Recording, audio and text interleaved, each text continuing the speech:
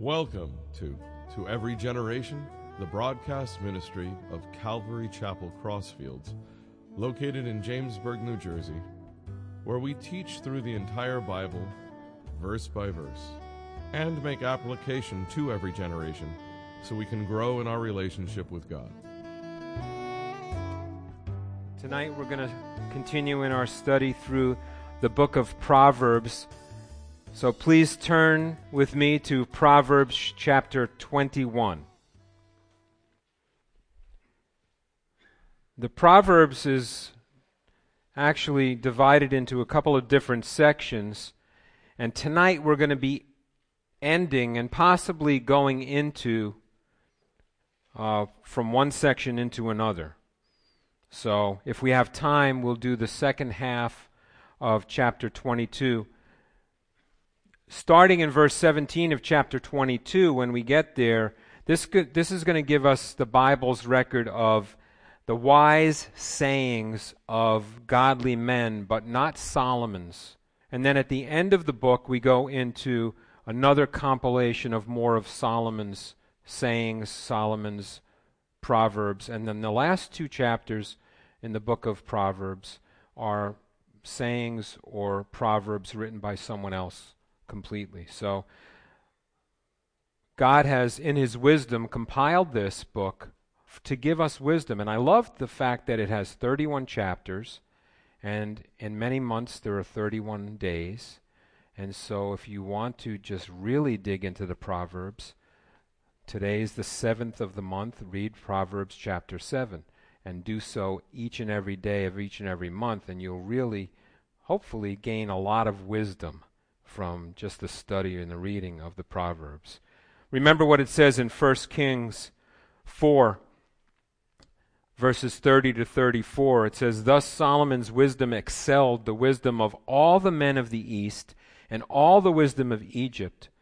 For he was wiser than all men, than Ethan the Ezrahite, than Heman and Calcol and Darda, the sons of Mahal, and his fame was in all the surrounding nations. He spoke 3,000 proverbs, and his songs were 1,005. Also he spoke of the trees, from the cedar tree of Lebanon even to the hyssop that springs out of the wall. He spoke also of animals, of birds, of creeping things, and of fish. And men of all nations from all the kings of the earth who had heard of his wisdom came to hear the wisdom of Solomon." So this is God's man who he spoke to impart this wisdom onto us. And as we talked the last time, and as we go through the various Old Testament books, we see that Solomon, as wise as he was, and as much as he recorded the words that the Lord gave him, many times he didn't heed his own advice. But that's another teaching for another day. We're here to gain wisdom. We are here to learn from these Proverbs. We are here now to apply these things to our life, that we may live in a way that glorifies God, that we may walk in a way that glorifies God. Because when we apply these things, they're very practical things, day-to-day things, that if we apply them in each and every aspect of our life, we will live wisely in God's world. So beginning in Proverbs 21, verse 1, "The king's heart is in the hand of the Lord. Like the rivers of water, he turns it wherever he wishes." So a king has power over his kingdom and over his people. Back then, and there are some still in the world we live in now, would exercise absolute power over their people. But God has ultimate power over all men. No matter how much a king will wield his power, God ultimately has the final say. A king may thought he was carrying out his own plans, but God would cause them to actually carry out God's plans. And I love that about the Lord. He will influence godly or ungodly men to do his will. The term "he turns it" in that verse refers to a method of irrigation used in that day where they would allow one body of water to be guided in several different directions in order to water the crops, and it's done by just one simple act. This tells us that God, by one simple word, can direct the affairs of a king or a ruler in this world, and God has the final say. I love how Isaiah records this in Isaiah 45, verses 1 through 5. We get a great picture of one of the ways God just exercised his ultimate control over the affairs of this world. And it says in Isaiah 45, verse 1, "Thus says the Lord to his anointed, to Cyrus, whose right hand I have held, to subdue nations before him and loose the armor of kings, to open before him the double doors, so that the gates would not be shut. I will go before you and make the crooked places straight. I will break in pieces the gates of bronze and cut the bars of iron. I will give you the treasures of darkness, the hidden treasures of secret places, and that you may know that I, the Lord, who call you by your name, am the God of Israel. For Jacob my servant's sake and Israel my elect, I have even called you by your name. I have named you, though you have not known me." He's talking about Cyrus, the king. "Although you have not known me, I am the Lord, and there is no other. There is no God beside me. I will gird you, though you have not known me." What is he saying? He's saying he will direct rulers and kings even if they don't acknowledge God. So Cyrus was not a believer, but remember, Isaiah prophesied this nearly 200 years before it happened, and he named the king, King Cyrus. So how many times in those verses did God say, "I have named you, I have called you by name"? That was to just show his sovereignty over everything in this world. So Cyrus is named as the one who would overthrow the Babylonian Empire. Remember, he went underneath the walls. He diverted the Euphrates River. And so think about that verse in verse 1 of Proverbs 21, where like the rivers of water, he says, he turns it. God can just redirect the affairs of this world to his purposes and for his glory. Verse 2, every way of a man is right in his own eyes, but the Lord weighs the hearts. Listen, our self-righteousness is always at odds with God's ways. Always.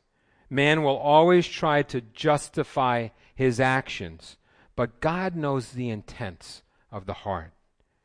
God will use the mirror of his word. When it's held up before us, we're going to see our sin. We can't be self-righteous when we understand who we are in God's eyes. And God knows all too well. And we can't make excuses, and we can't try to justify our actions because the Lord weighs the hearts.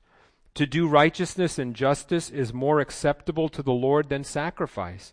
A haughty look, a proud heart, and the plowing of the wicked are sin. So God would rather have us obey than perform empty religious rituals. You know, there's the account of King Saul's disobedience to the Lord, the first king of Israel, when he sent him in and he told him to utterly destroy the Amalekites, every man, woman, child, every animal, everything. And Saul disobeyed. And then he tried to justify it.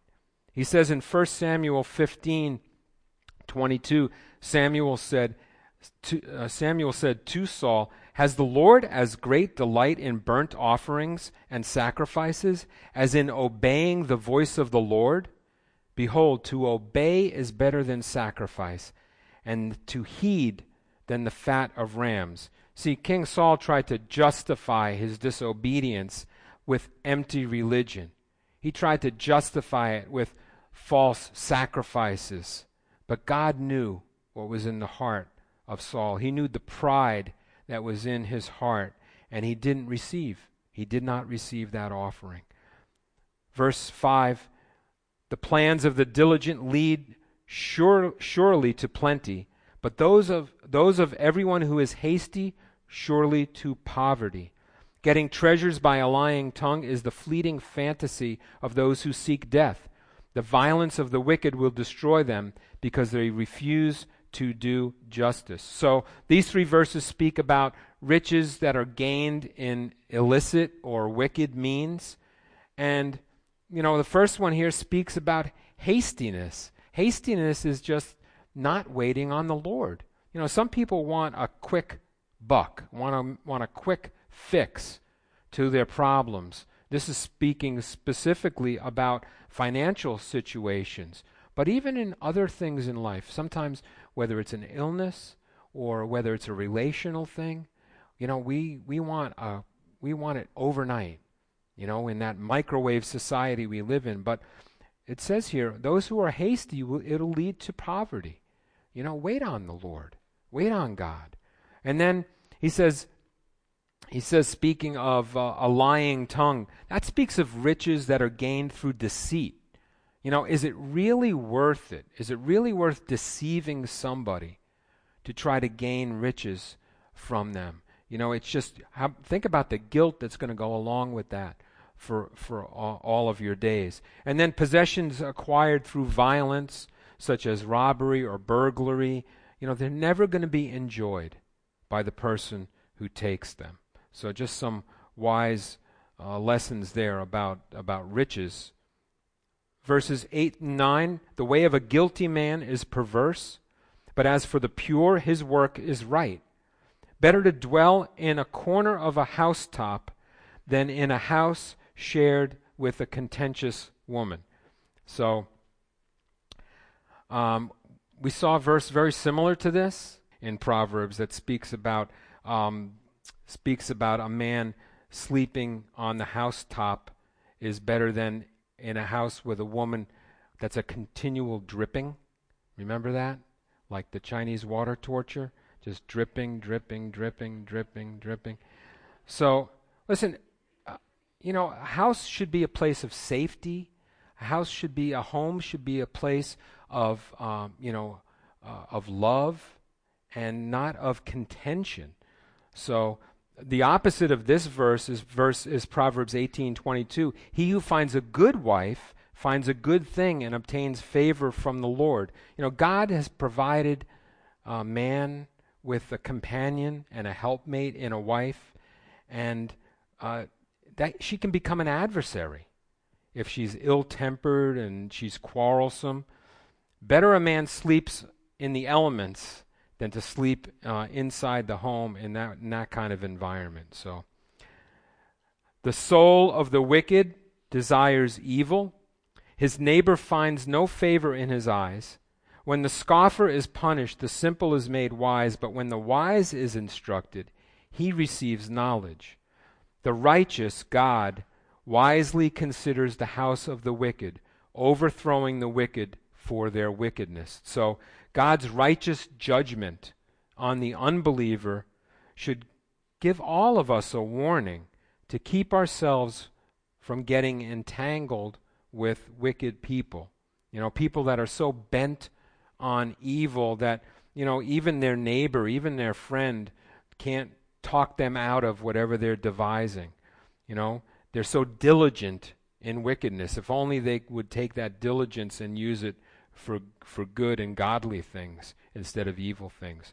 Verse 13, whoever shuts his ears to the cry of the poor will also cry himself and not be heard. So, as Christians, we should always be looking out for the less fortunate.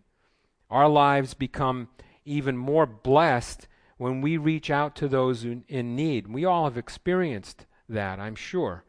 I think of most recently the flood victims in Baton Rouge and just, the generosity of this body here to give to those who we could obviously see were in great need. And what a blessing that is,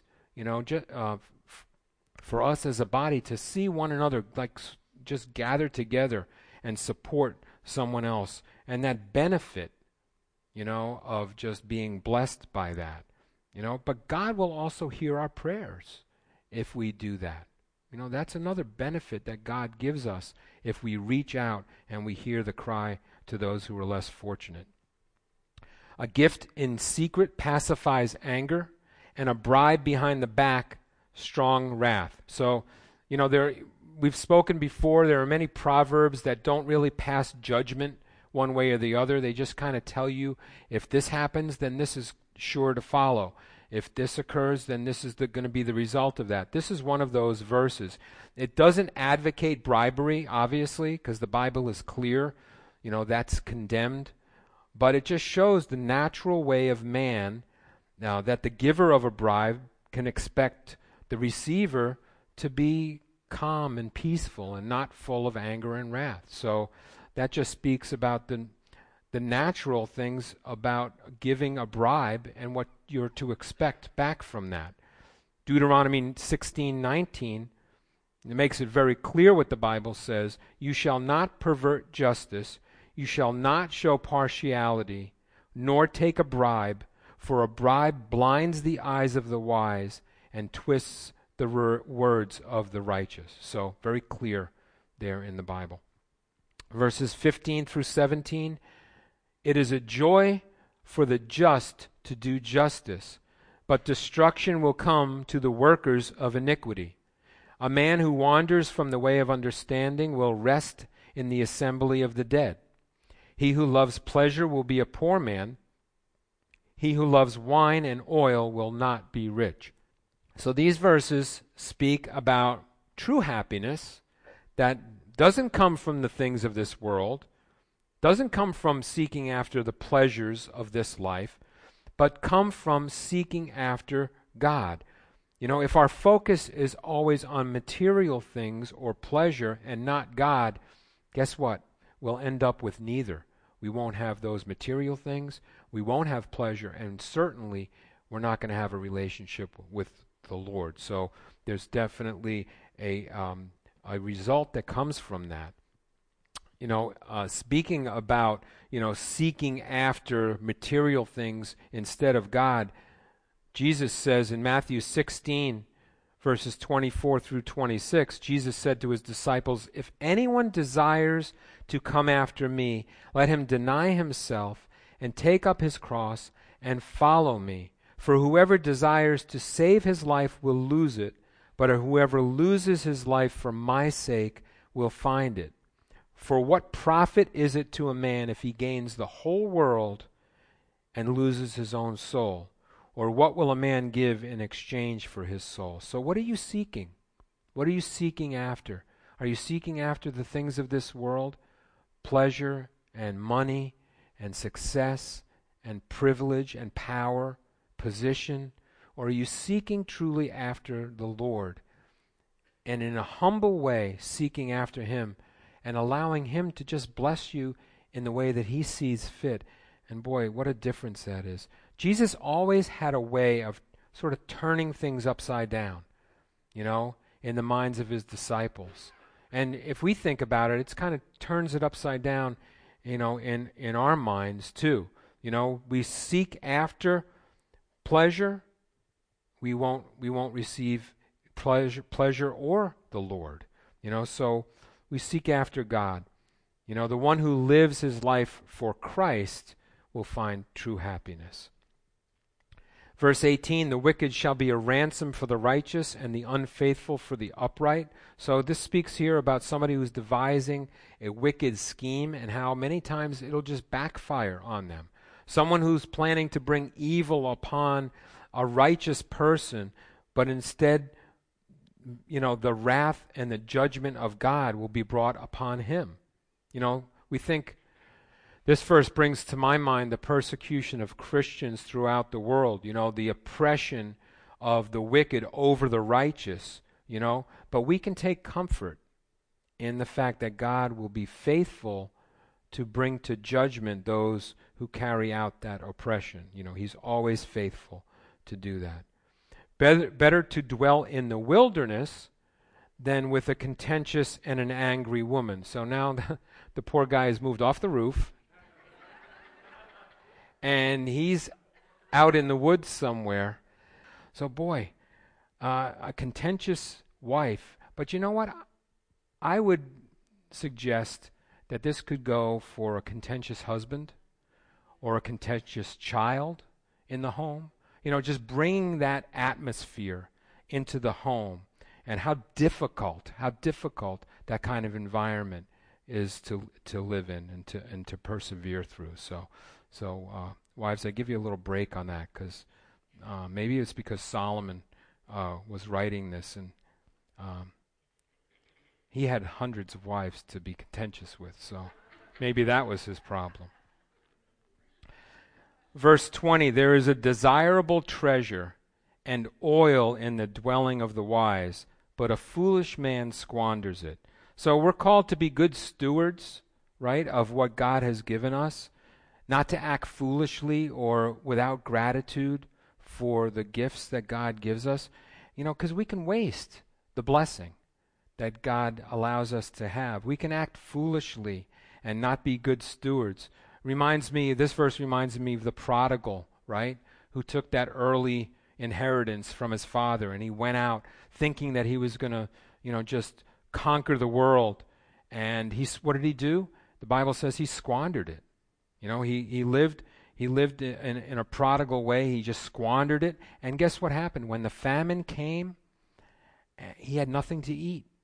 He had nothing to eat, and he had to humble himself just to survive. So we should be grateful for whatever God's given to us, and not be not be foolish with it. Be good stewards. Verses 21 and 22. He who follows righteousness and mercy finds life, righteousness, and honor.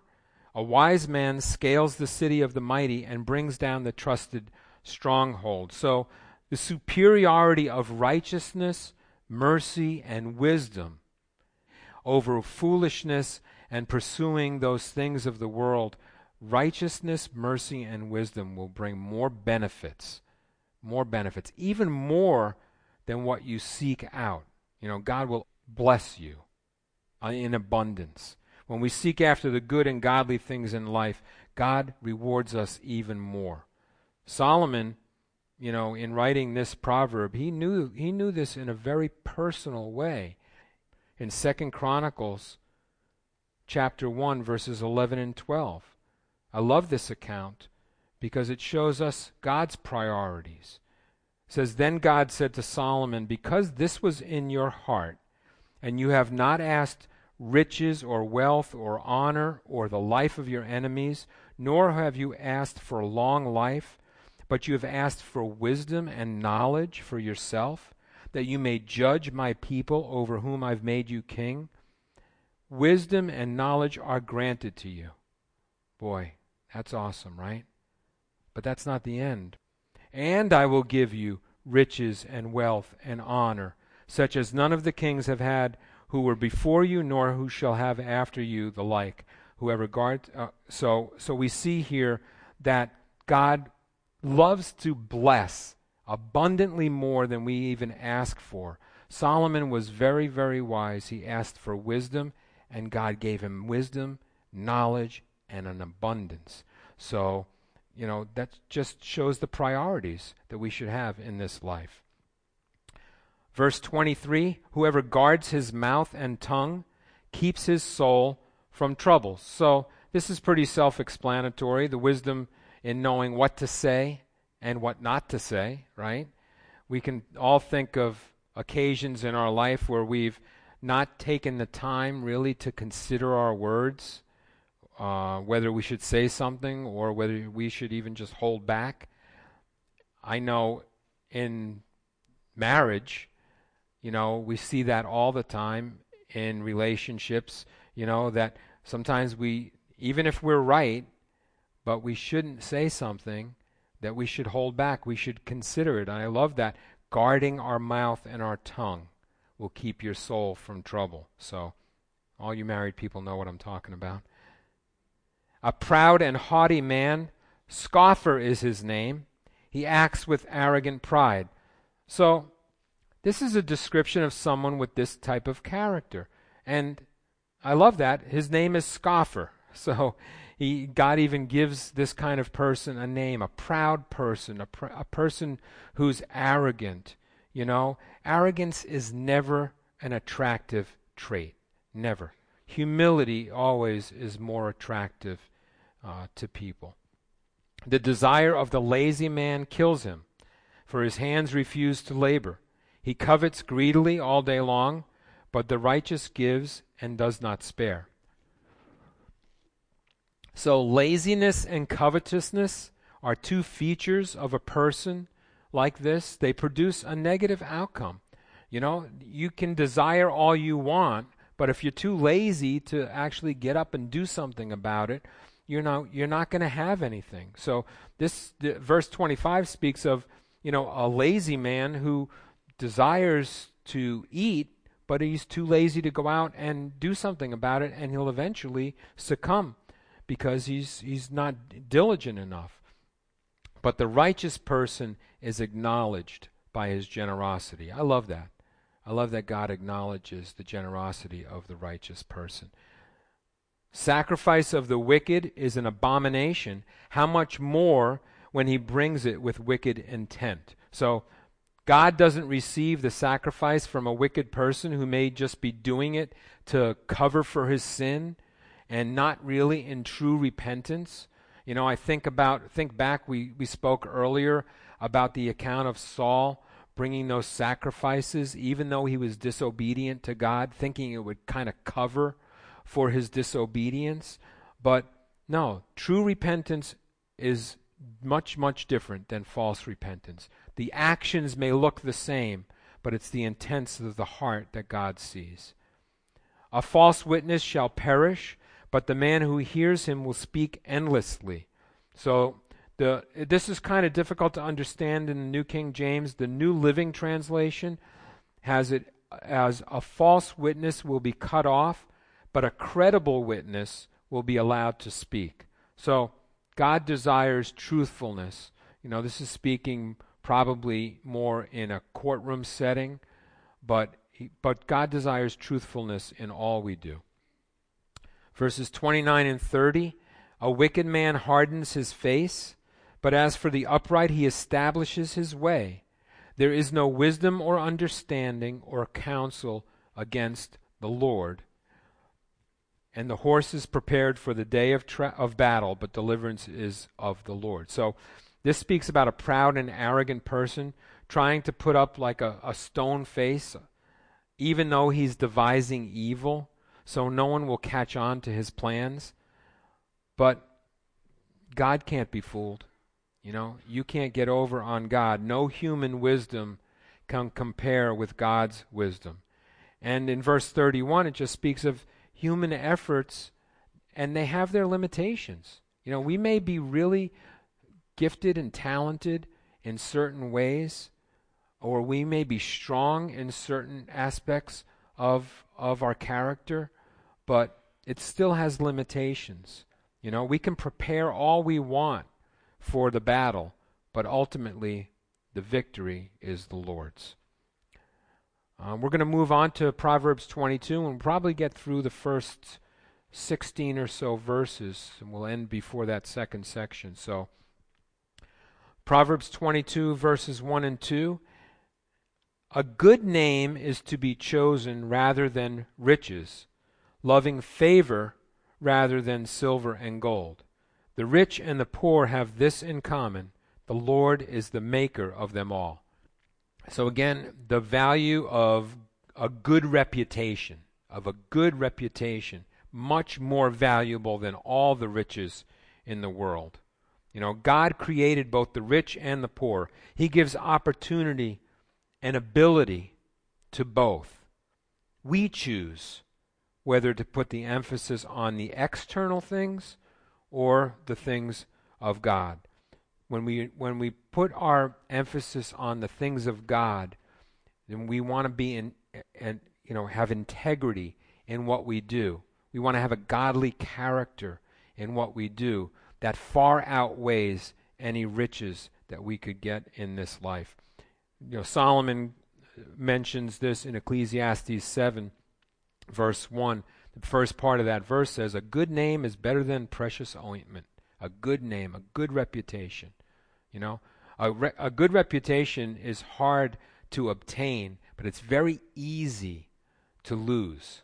One wrong move, one wrong decision can ruin your reputation. And then you know how hard it is to get that back. You have to work, years to regain that reputation again. So good name is more precious than riches. A prudent man foresees evil and hides himself, but the simple pass on and are punished.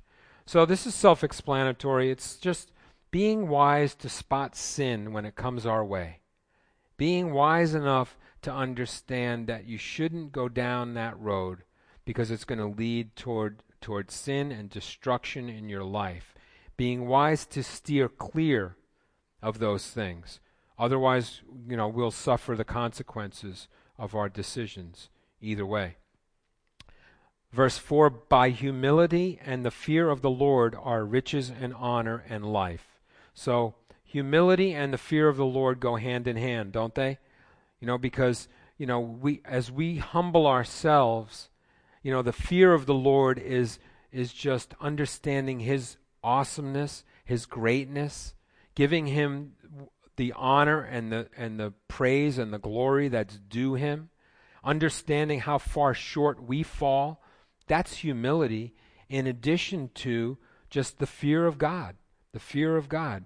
And, those are really the valuable things in life. Those are really what counts in our life. Thorns and snares are in the way of the perverse. He who guards his soul will be far from them. So a perverse person will find himself in trouble all the time, and he'll have difficulty getting ahead in life. This speaks of thorns and snares. If you ever walk through a field and run into a thorn bush, you know how difficult it is to get past it, to move ahead in that. I love the picture of this that Solomon gives us of someone who's walking in their own ways, walking in their own wisdom, not following the Lord. How difficult it will be for that person to get ahead in life. They just won't ever make any progress. While the person who seeks God and His righteousness, they'll find themselves growing, right? And moving ahead and doing well, moving forward in life. And that's so much better, than the snares and the thorns that get in our way when we don't follow God. Train up a child in the way he will go, in the way he should go, and when he is old, he will not depart from it. So this is probably the best known verse in the Bible on child raising, right? We've heard it all heard that verse before.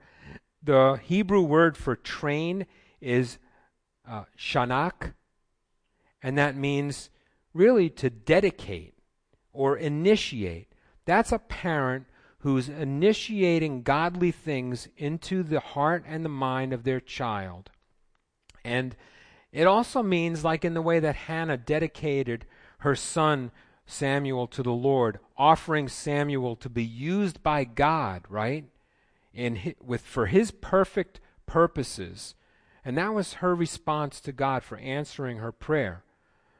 So just offering your child to God, training him up, initiating those good things in his life. That's a good thing. Now remember, the nature of the Proverbs. Remember, we discussed this way at the beginning when we first started the Proverbs. It's not a book of promises. So these things will not always take place. The Proverbs speak of what would be the normal, natural result if everything went perfectly of doing these things. So, listen, there's children who are raised in good, godly homes, and they just on their own, they make that decision to walk away from God. And that does not that does not nullify this verse. It just shows you that, children, when they get of a certain age, they're going to make their own decisions. But if you give them that godly foundation, if you train them up in the ways of the Lord, they'll have that. When they wind up straying far, those things will be still in their minds, because you've trained them up in that way. And that's a good thing. They'll have that foundation to return to. Verse 7, the rich rules over the poor, and the borrower is servant to the lender. So this verse, again, this doesn't offer any judgment one way or the other about borrowing or lending or rich or poor, but it just says that a rich person many times will oppress a poor person, and if you borrow money, you're going to be in bondage to that lender.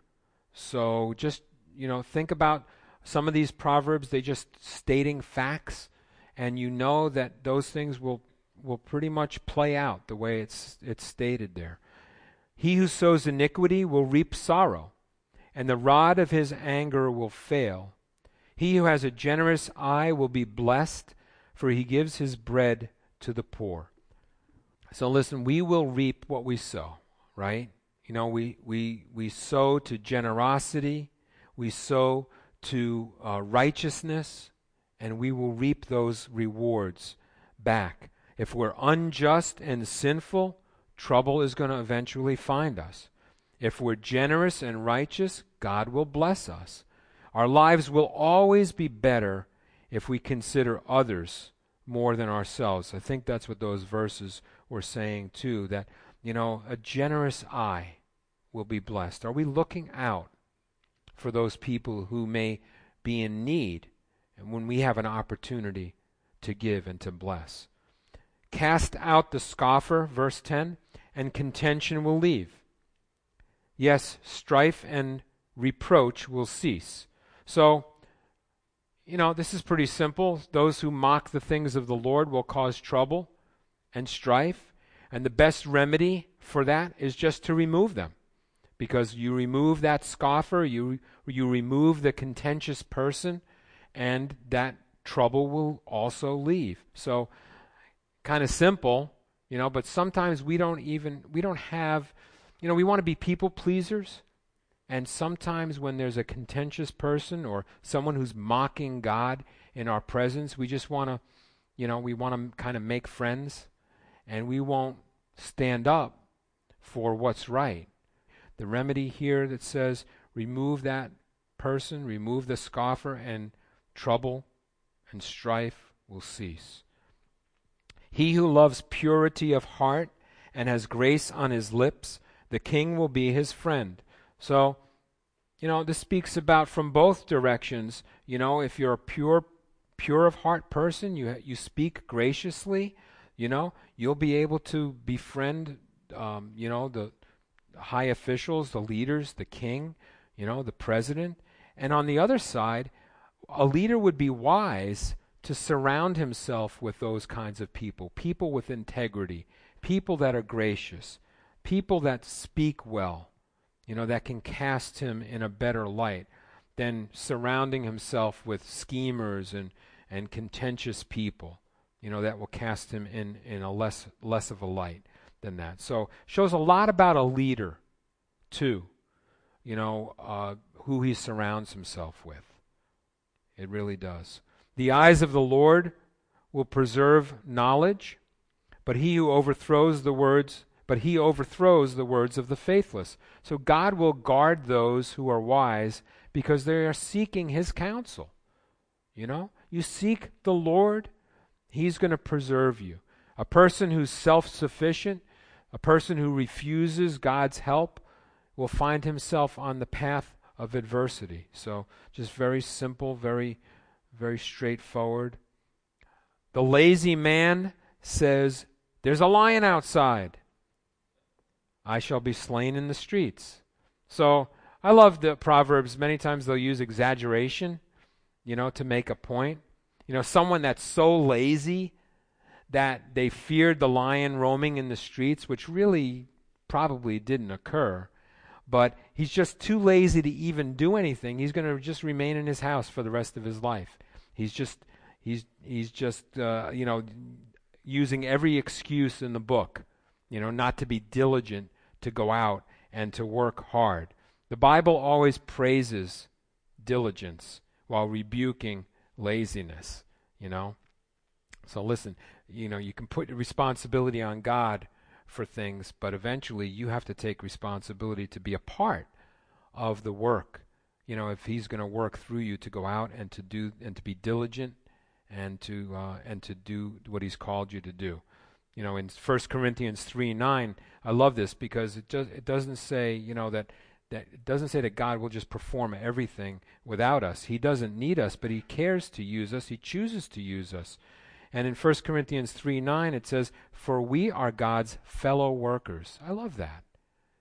It's like he's our workmate. You are God's field, you are God's building. Those verses speak of, one person planting, another one watering, and God bringing forth the increase. You see that team of us working together to accomplish God's perfect will in this world. And he wants us to be a part of it, not to be lazy. The mouth of an immoral woman is a deep pit. He who is abhorred by the Lord will fall there. So this is really specifically speaking to the sin of adultery, and listening to a woman who's going to tempt you into adultery will only cause problems for which many times a man or a woman doesn't recover from those problems. If you don't follow God and you go the way of sin, the result can certainly be disastrous. So that's very clear. Verse 15, "Foolishness is bound up in the heart of the child. The rod of correction will drive it far from him." So again, another verse speaking about, the raising of children needing guidance, correction, discipline. And the Bible here is advocating sometimes corporal punishment in order to teach them to make wise choices. And it's a controversial subject. It has been for years. I think back not only a couple of years ago at Adrian Peterson, the football player, who was suspended from football because it was found that he disciplined his child with a switch, with it was a stick or a rod, whatever they used. And he said, "Well, listen, that's the way I was brought up. That's the way I always raised my children." But people saw that and they looked at it, as something that needed to be addressed. And he actually backtracked from that afterwards, and he said he'll never do it again. But we're not talking about beating. We're not talking about abuse. But the Bible speaks pretty clearly about, guidance, correction, and discipline, for a child, to train them, to teach them right from wrong. And Proverbs 13:24 speaks of this too. "He who spares his rod hates his son, but he who loves him disciplines him promptly." So prompt, discipline and correction, a child will remember. He who gives, this is the final verse here, he who oppresses the poor to increase his riches, and he who gives to the rich will surely come to poverty. So two things that the Lord will judge: rich people who use their wealth to dominate over the less fortunate, and people who give to the rich just to gain influence or power. Both of these actions will result in greater poverty, but I think not only materially, but poverty in character, right? And we already learned from an earlier proverb that integrity is of more value than riches. So we want to always be careful to watch out for our character, that we're not going down the wrong road, that we're going to do something that's going to mar, our integrity. Because it's, like I said before, it's very difficult to get that back. Let's pray. Lord, we thank you for your word to us. We thank you for the practical lessons in the book of Proverbs. We thank you that as we read and study through these verses, many times will come to our mind circumstances in our own lives, instances where these things have certainly come to pass, instances where we have not heeded the good wisdom that's in the Proverbs. We've gone our own way, and the results, sometimes the disastrous results that come from those things. So Lord, we thank you. We thank you that you give us your word, you give us direction, you give us counsel, you give us instructions for living. And Lord, may each and every one of us tonight hide these things in our heart and live them out in our day-to-day life, that you may be glorified by everything that we do. We pray it in Jesus' name.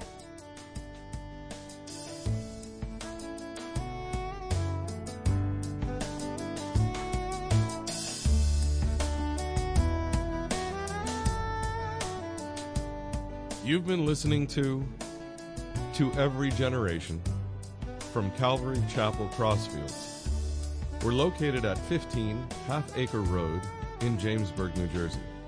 We meet for Bible study Wednesdays at 7:30 p.m. and Sunday service begins at 10:30 a.m. On Sundays, we have children's church for all ages, in addition to infant and nursery care. You can find out more about the ministry here at Calvary Chapel Crossfields by going to cccrossfields.org. Thanks for listening, and may God bless you.